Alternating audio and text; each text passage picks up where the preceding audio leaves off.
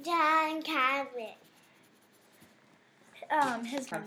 His birth date was 1450.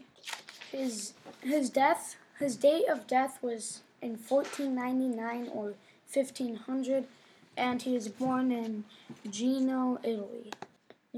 Country they sailed for. England. Purpose of exploration. He was looking for a shorter route to Asia.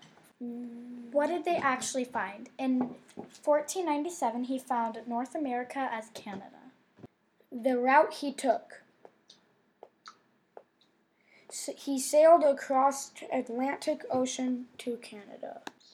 When he grew up, he married a girl named Manita. They both had 3 sons. He sailed a long way. Cabot was the son of the spice merchant.